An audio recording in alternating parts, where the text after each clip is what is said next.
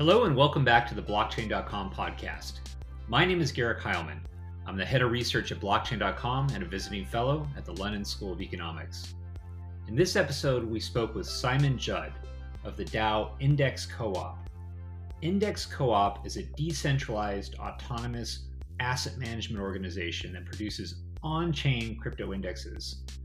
In our conversation, we explore what exactly is a DAO, what are some of the key benefits this organizational structure offers, and we cover the work of Index Co-op, a blockchain venture-supported project. As a former Marine Corps officer, we touch on Simon's experience exploring the world of crypto while serving in the United States Armed Forces, and discuss the controversial question of whether crypto is somehow unpatriotic, as some have claimed.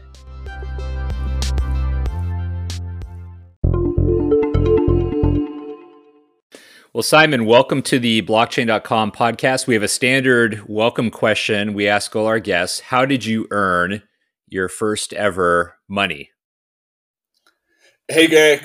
First of all, thanks for having me on. Super excited about this. How I earned my first money. This is a very good question. I worked for a roofing company when I was 12. Hardest job in the world. I think I made $20 the first day, but I'm not doing that anymore, thankfully. That is a tough job. Roofing, long hours, often hot. Yeah, that's a real way to earn your first money. Well, Simon, tell us a bit about yourself and kind of where you're from, what you did prior to getting involved in crypto, and then of course how you first learned about crypto. So I'm from a small town in Montana. I went to college in New York City or New York State, philosophy major. After college, I joined the United States Marine Corps as an infantry officer. Just had an incredible 6 years in the Marine Corps. Was able to really see a lot of the world. Spent time stationed in Japan, Korea, Hawaii, and then I finished out my Marine Corps career as a mountain warfare instructor in the mountains of California. My first exposure to crypto is I remember I came back from deployment in 2017, and I had no real background in technology, no real background in finance, and we'd gotten back from deployment and we were in Hawaii. And I remember we were cleaning up, my Marines were cleaning their rifles. We were all just getting ready to go on leave. And some of my Marines were talking about this new thing. And they were just kind of hanging out being hey man, do you hear about this Ethereum thing? It's a cryptocurrency. And I was what are these guys talking about? So, in 2017 on deployment leave, I spent 2 weeks just diving into Ethereum, diving into cryptocurrencies. And that was kind of at the start of the real bull run that happened in 2017. But at the time, I really had no framework for understanding either the finance or the technology. Up to that point, my full training was as a Marine Corps infantry officer. So, I kind of just, I held Ethereum, but didn't really understand it. So I spent 2 more years in the Marine Corps, and I decided to get out in 2019 to go to business school. And the idea of working in technology, the idea of working in crypto was completely off my radar. It wasn't something that military officers did in my mind. So I got out and I went to business school in New York City, NYU Stern, and I was really focused on becoming a big time investment banker in New York City. That was my goal.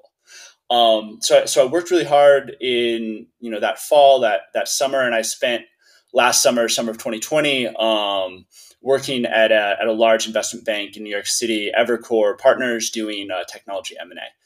And that whole summer, as it was happening, I was also diving really, really deeply into crypto, because for the first time I had the background in finance, the background in business. I could kind of start to understand it. And DeFi summer was happening, and I was just diving in. So I got back to business school, fall of 2020, and was very, very unsure if I wanted to pursue investment banking or if I wanted to see if there was anything out there for me in crypto. So, that fall, I got very involved in a few decentralized autonomous organizations, DAOs. And principally, I got very involved with Index Co-op right around the beginning when the community was very nascent. There were only a few of us involved. And I started working, just really doing anything that the DAO needed, whether it was writing, PowerPoints, doing modeling, doing some of our business development work.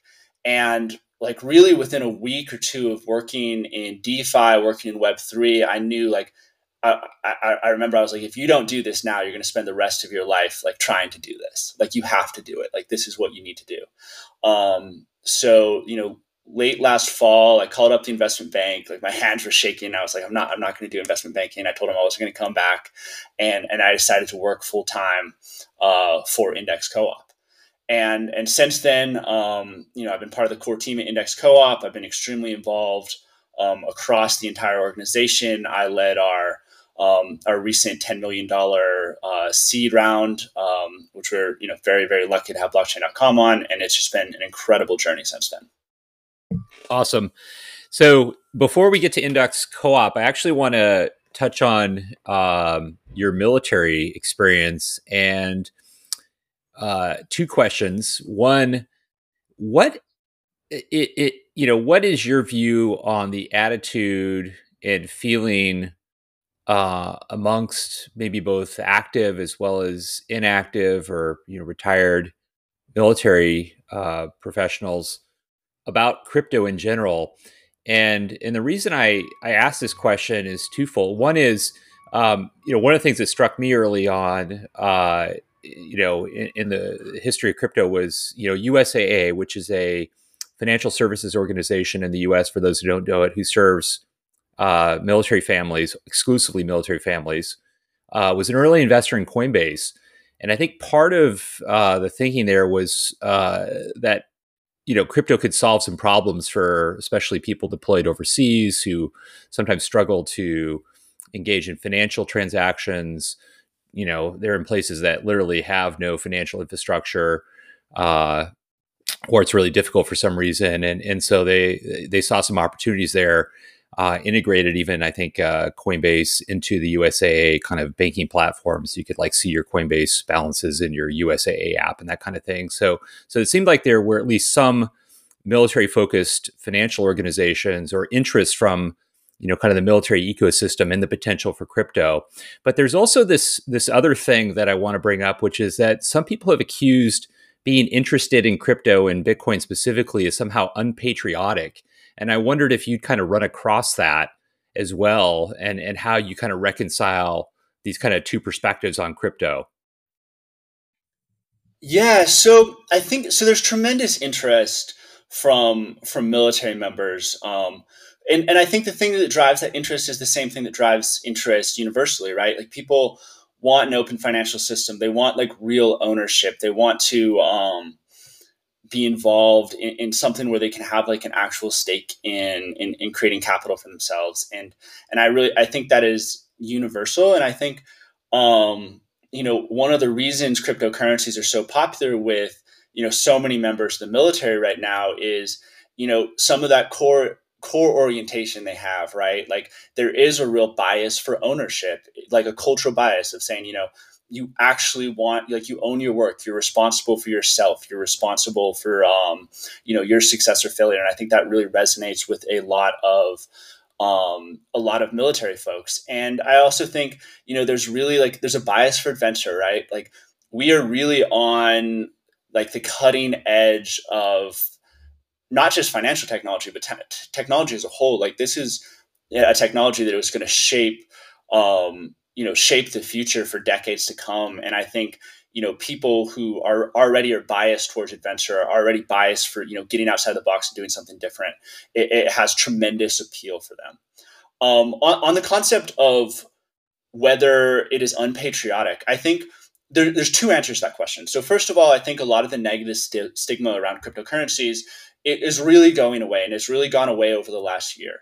When I left the bank to do in business school to do DeFi, like it was this radical shift, right? Like nobody was doing that at all. Like it was It was the weirdest, strangest thing you could do. And now, a year and a half after that transition, like every single person I know from the MBA program, every single person from the banks have like reached out to me. Like we've done deep dives. Like the level of interest is just out of this world. So like a lot of that stigma is fading. And then I think also finally on the broader like geopolitical question of like, is it patriotic?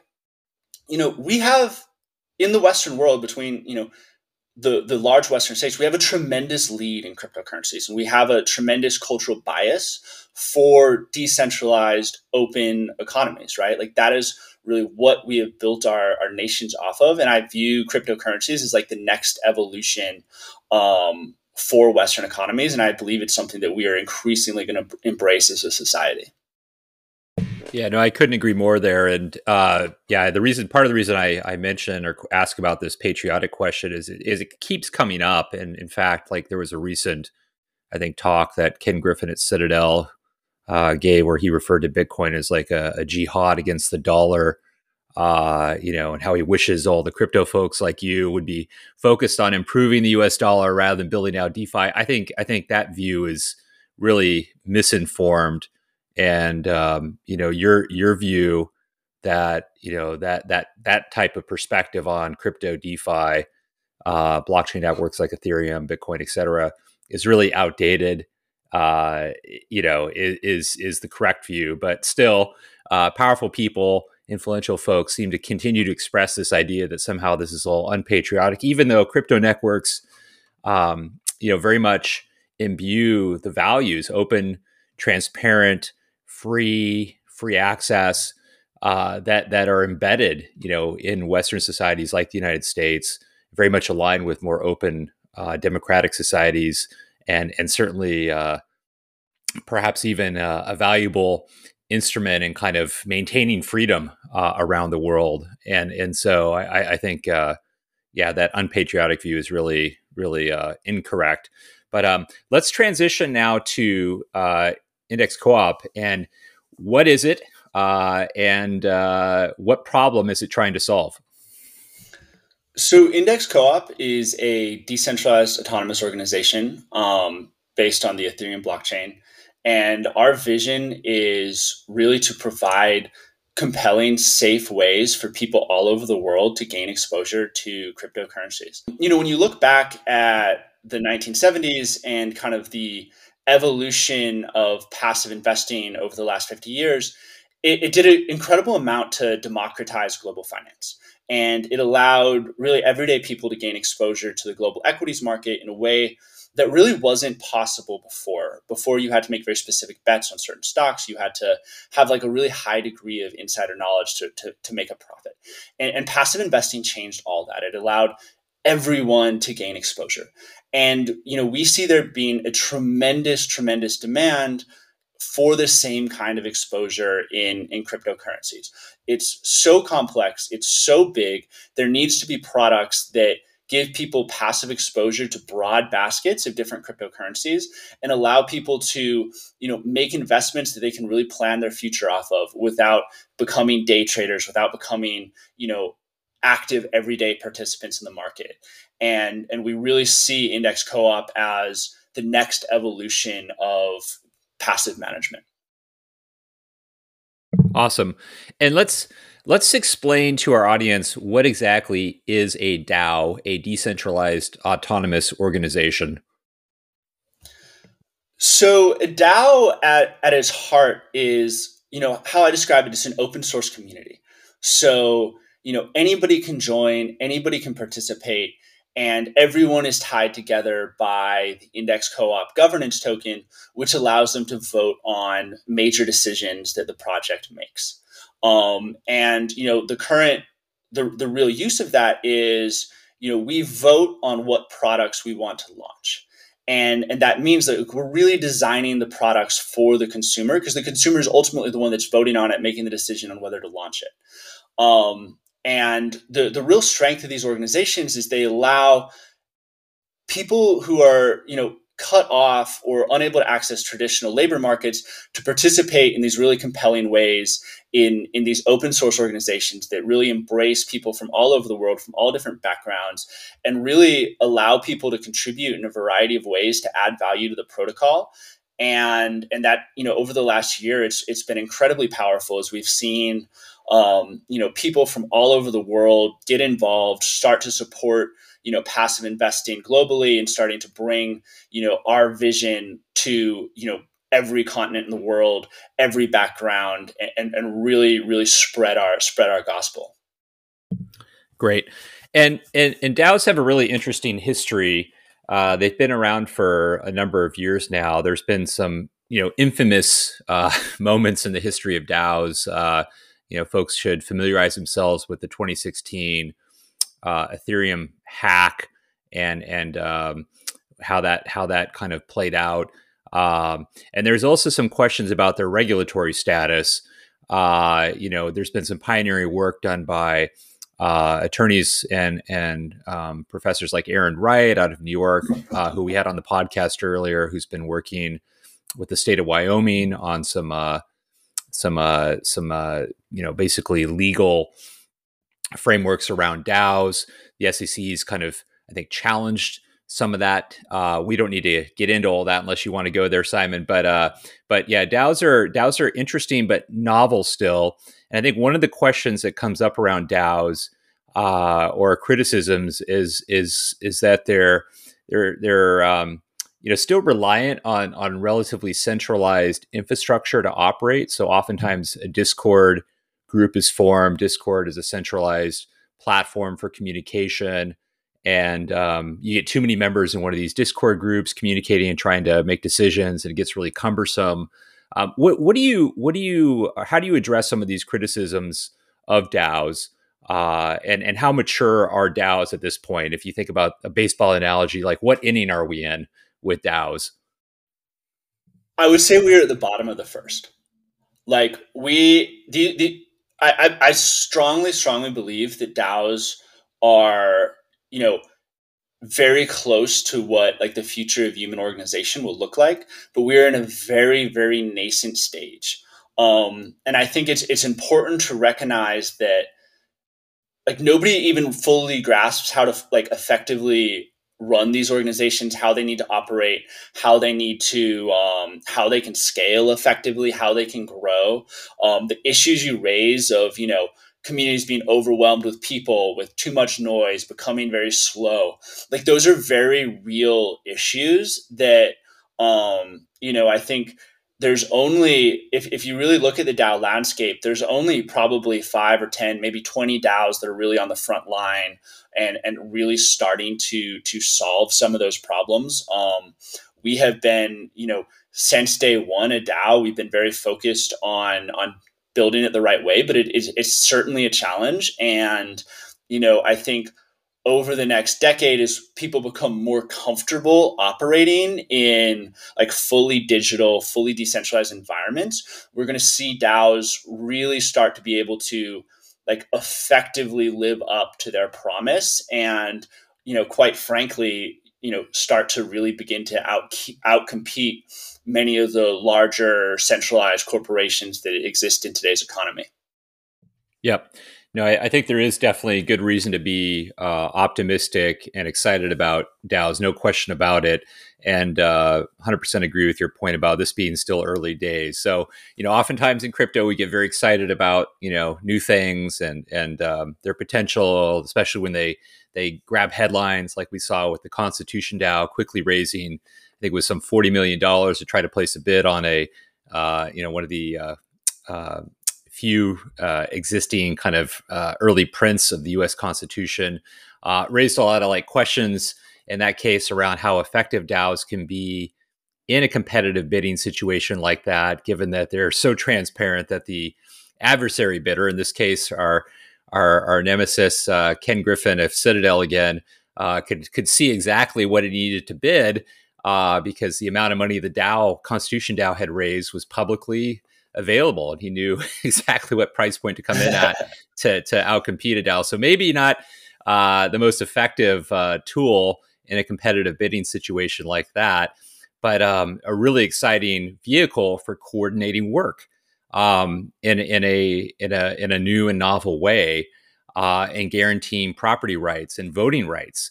And the voting question is something I wanted to talk to you about because a lot of people find voting very cumbersome. There's across the world, kind of oftentimes very low voting participation rates in many countries around, various elections. Or if you think about shareholder meetings, that again, a lot of shareholders either don't vote or, they proxy their votes. And I just wanted to ask you specifically around how you see voting today in the context of DAOs.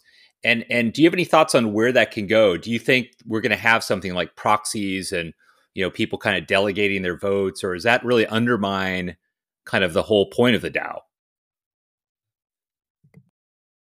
So I think a big mistake we make in the Western world today is we view voting and certain forms of democratic decision making as like a panacea for all problems.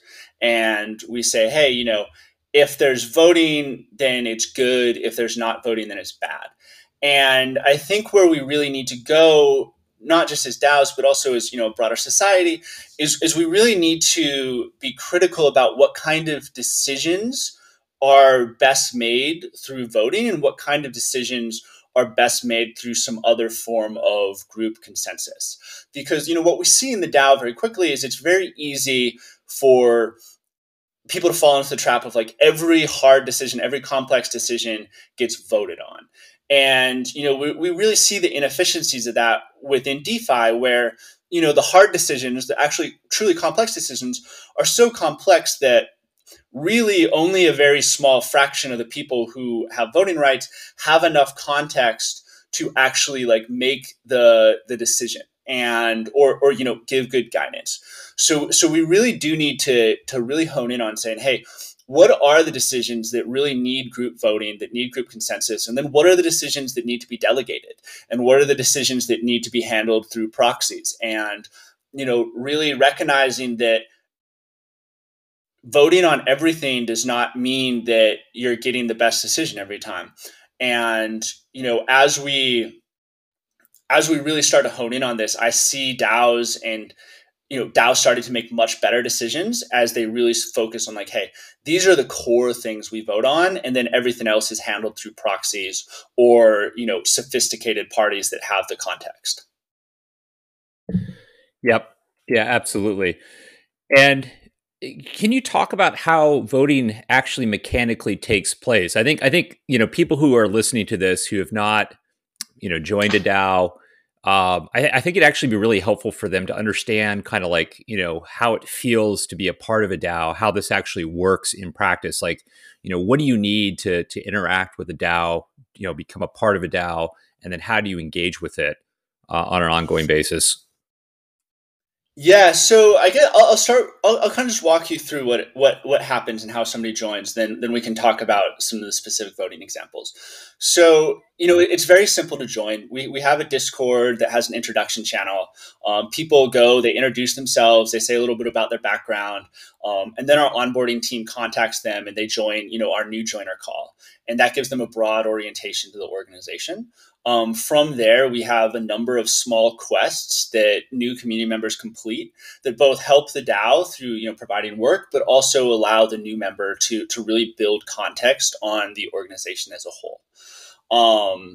From there, as community members progress, they end up working in one of our nests, which you can think of as a different vertical, whether it's product, growth, engineering, and doing really specific work within that. And now, when it comes to voting, so each of our community members is paid in our governance token. And that governance token is used to vote on major DAO decisions. So a good example of a major DAO decision was our decision to do the $10 million treasury diversification that blockchain.com Ventures was part of. We started the discussion in early February, myself and one or two other community members, really about the need for us to, diversify our governance token, bring on, major value add investors and, ensure we had enough capital to support like the long-term survivability of the protocol. So, we came to consensus that it was something that needed to happen. And from there, in early April, we held a DAO vote, which allocated a certain number of our governance tokens to myself and Regan Bozeman, who is another community member, and gave us the mandate of saying, hey, use these tokens to raise $10 million from investors. And it's really up to you how you do it. And then from there, we worked closely with the different investors to reach a good deal for all parties, and then it was executed. So that's a little snapshot of kind of how these decisions like flow through the organization. Awesome. Yeah, thanks for that. Let's spend some more time on Index Co-op, and you mentioned index investing as a major innovation in the investment world. Let's get into more of the details around what people are coming to Index Co-op to achieve, and what does the future look like for Index Co-op?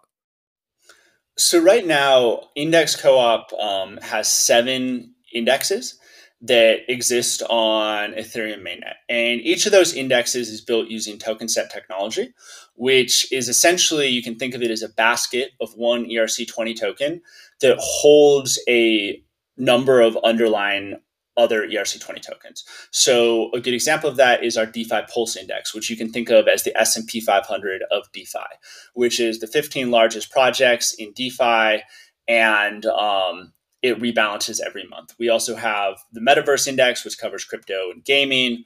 We have our leverage tokens. We have our Data Economy Index, which covers the data economy and things like Chainlink. And those are ERC20 tokens that people gain exposure to by buying on decentralized or centralized exchanges. Awesome. So it's a way for people to gain exposure to some of these things in a kind of a broad basket way, like you would in a traditional kind of like equity index or Vanguard style index fund of that sort, basically. Correct. And we see just tremendous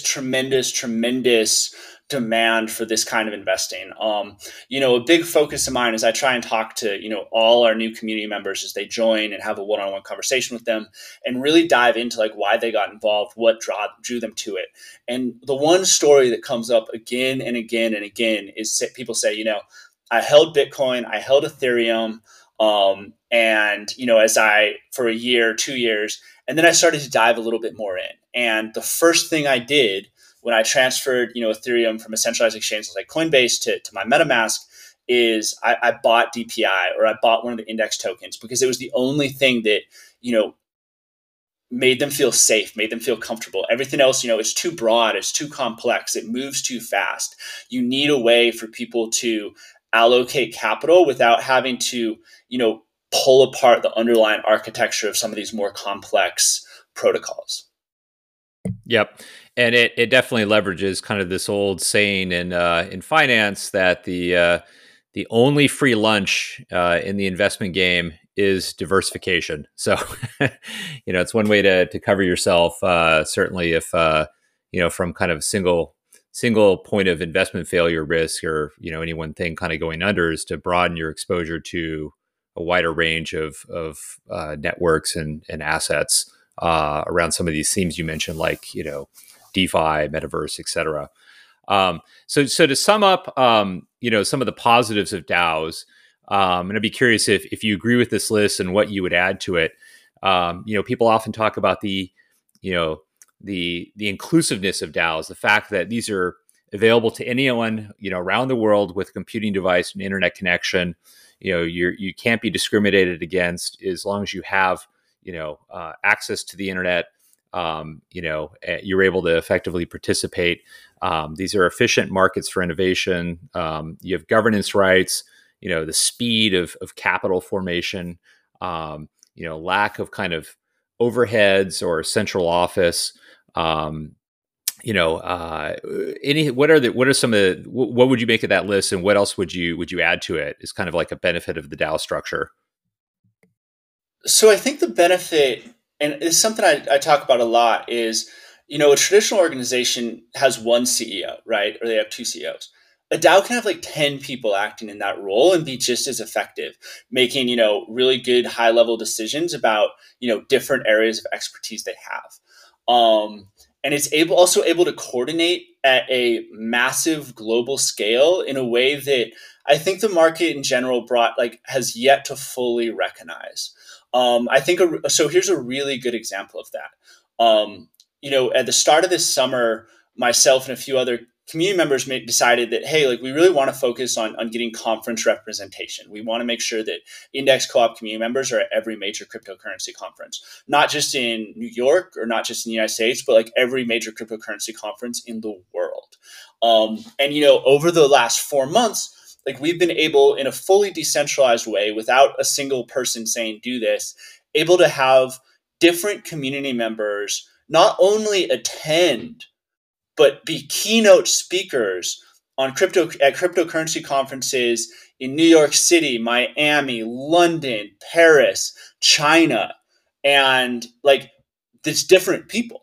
And they're spreading the message on this very large platform, speaking for the DAO as representatives of us in this very major way. And it's all happening in a decentralized way. Those community members are being funded to go to speak at those conferences in a decentralized way. Nobody's voting on it. It's just through group consensus. And that is so powerful as it starts to scale. We have a very strong APAC team doing all of Asia Pacific, and like they were able to, get me on the major conference in China with over 10 million viewers. And, I was able to speak there. And like, those are the kind of opportunities that happen in a decentralized organization that, a traditional startup, a year into operation would not be able to create those kind of opportunities for itself and gain that kind of broad global exposure. Yep. Let's talk about the blockchain.com investment. Our venture fund invested in Index Co-op. Tell us about kind of, seeking out, venture investors like blockchain.com versus crowdfunding and the thinking and strategy around that and how that capital is going to be used. Yeah, so I think, it's still very early in how these organizations interact with venture funds. At the start, we decided to be, extremely selective with what partners we wanted to bring on board and really focus on people that we felt had a similar vision for where DeFi and Web3 is going, and people that we saw ourselves working with really, really closely over, not just the next few years, but the next decades. And that's really like the time frame, we think in. And, from our first conversations with Sam, we were tremendously impressed by really like the powerhouse that blockchain.com has built, the vision, and also just the willingness to really provide value out the gate. I think the old model of, venture capital funds writing a check and then, coming to collect their returns in 5 years is broken. I think it's over. And, the venture capital funds and the venture funds that are really going to succeed, in the next era of decentralized finance are the funds that are able to not only provide capital, but also recognize, what else they provide, whether it is, the relationships across the whole ecosystem. Like Sam, makes introductions for us and our team on almost a weekly basis. And a lot of those introductions have been extremely valuable for our community. And then also, from a strategic perspective, I think these organizations are very new. They're very young. We have, community members with different backgrounds, and it's very valuable to bring on, investors that have real world experience being on boards, making large strategic decisions at the highest level. And that was really our focus. And it's absolutely lived up to what our hope would be. We could not be more thrilled to have blockchain.com on board. Great. Well, Simon, just to wrap up as we're getting close to the end of our time here, I wanted to ask you for a perspective on the regulatory environment for just crypto in general and maybe DAO specifically. This is a topic that, year in, year out, we spend a lot of time on. It's not always clear, what the outlook is. I think we've kind of touched on some things that are certainly encouraging. As we've talked about how people are becoming more educated on how crypto works. And that includes regulators and policymakers. and what the potential is around this technology. But yeah, give us your thoughts on the regulatory landscape. What are some things you're keeping an eye on? Are there any things you're concerned about? And any predictions around regulation for 2022 as well? So I think DeFi right now and cryptocurrencies more broadly, it's very, very similar to the internet in 1995 before the Digital Information Act in 1996, which really represented kind of a regulatory wake up to the power of the internet, and also really opened the doors for a tremendous amount of innovation, a tremendous amount of new investments, a tremendous amount of growth in the internet.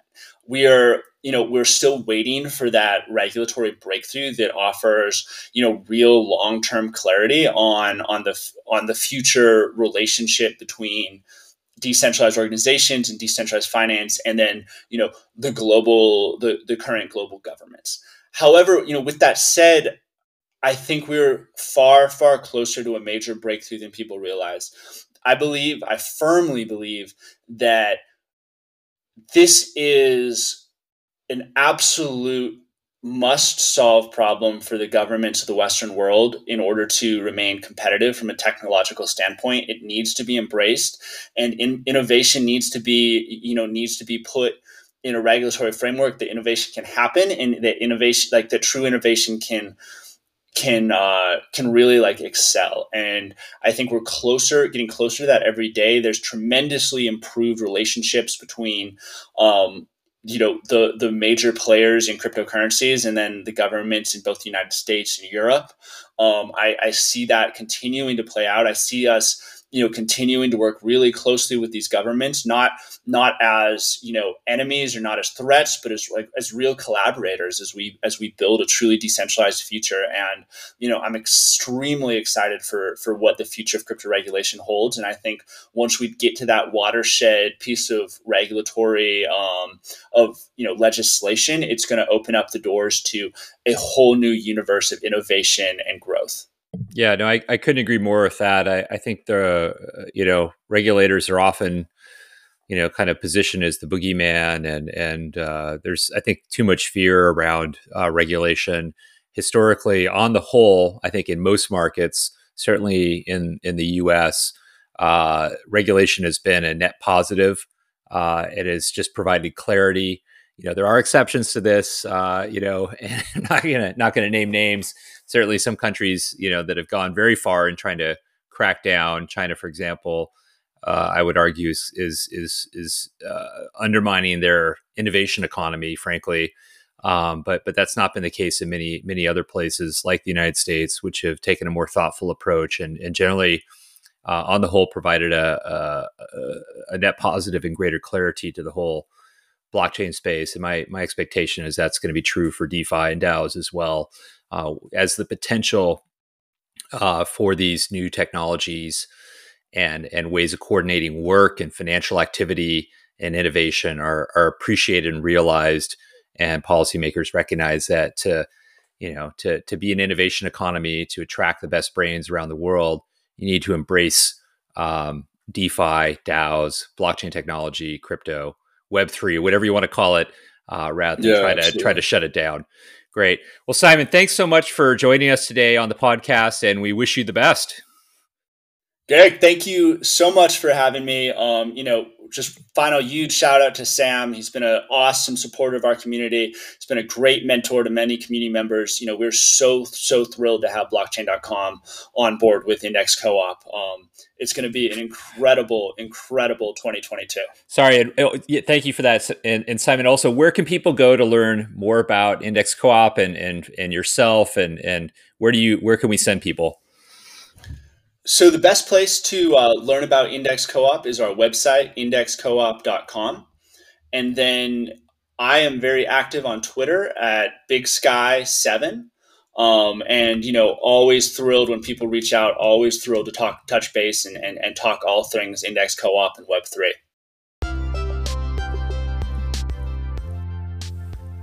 Thank you for listening, and we hope you enjoyed this episode. And if you're enjoying our podcast, please rate us and leave a review, as it really helps boost our visibility to more listeners.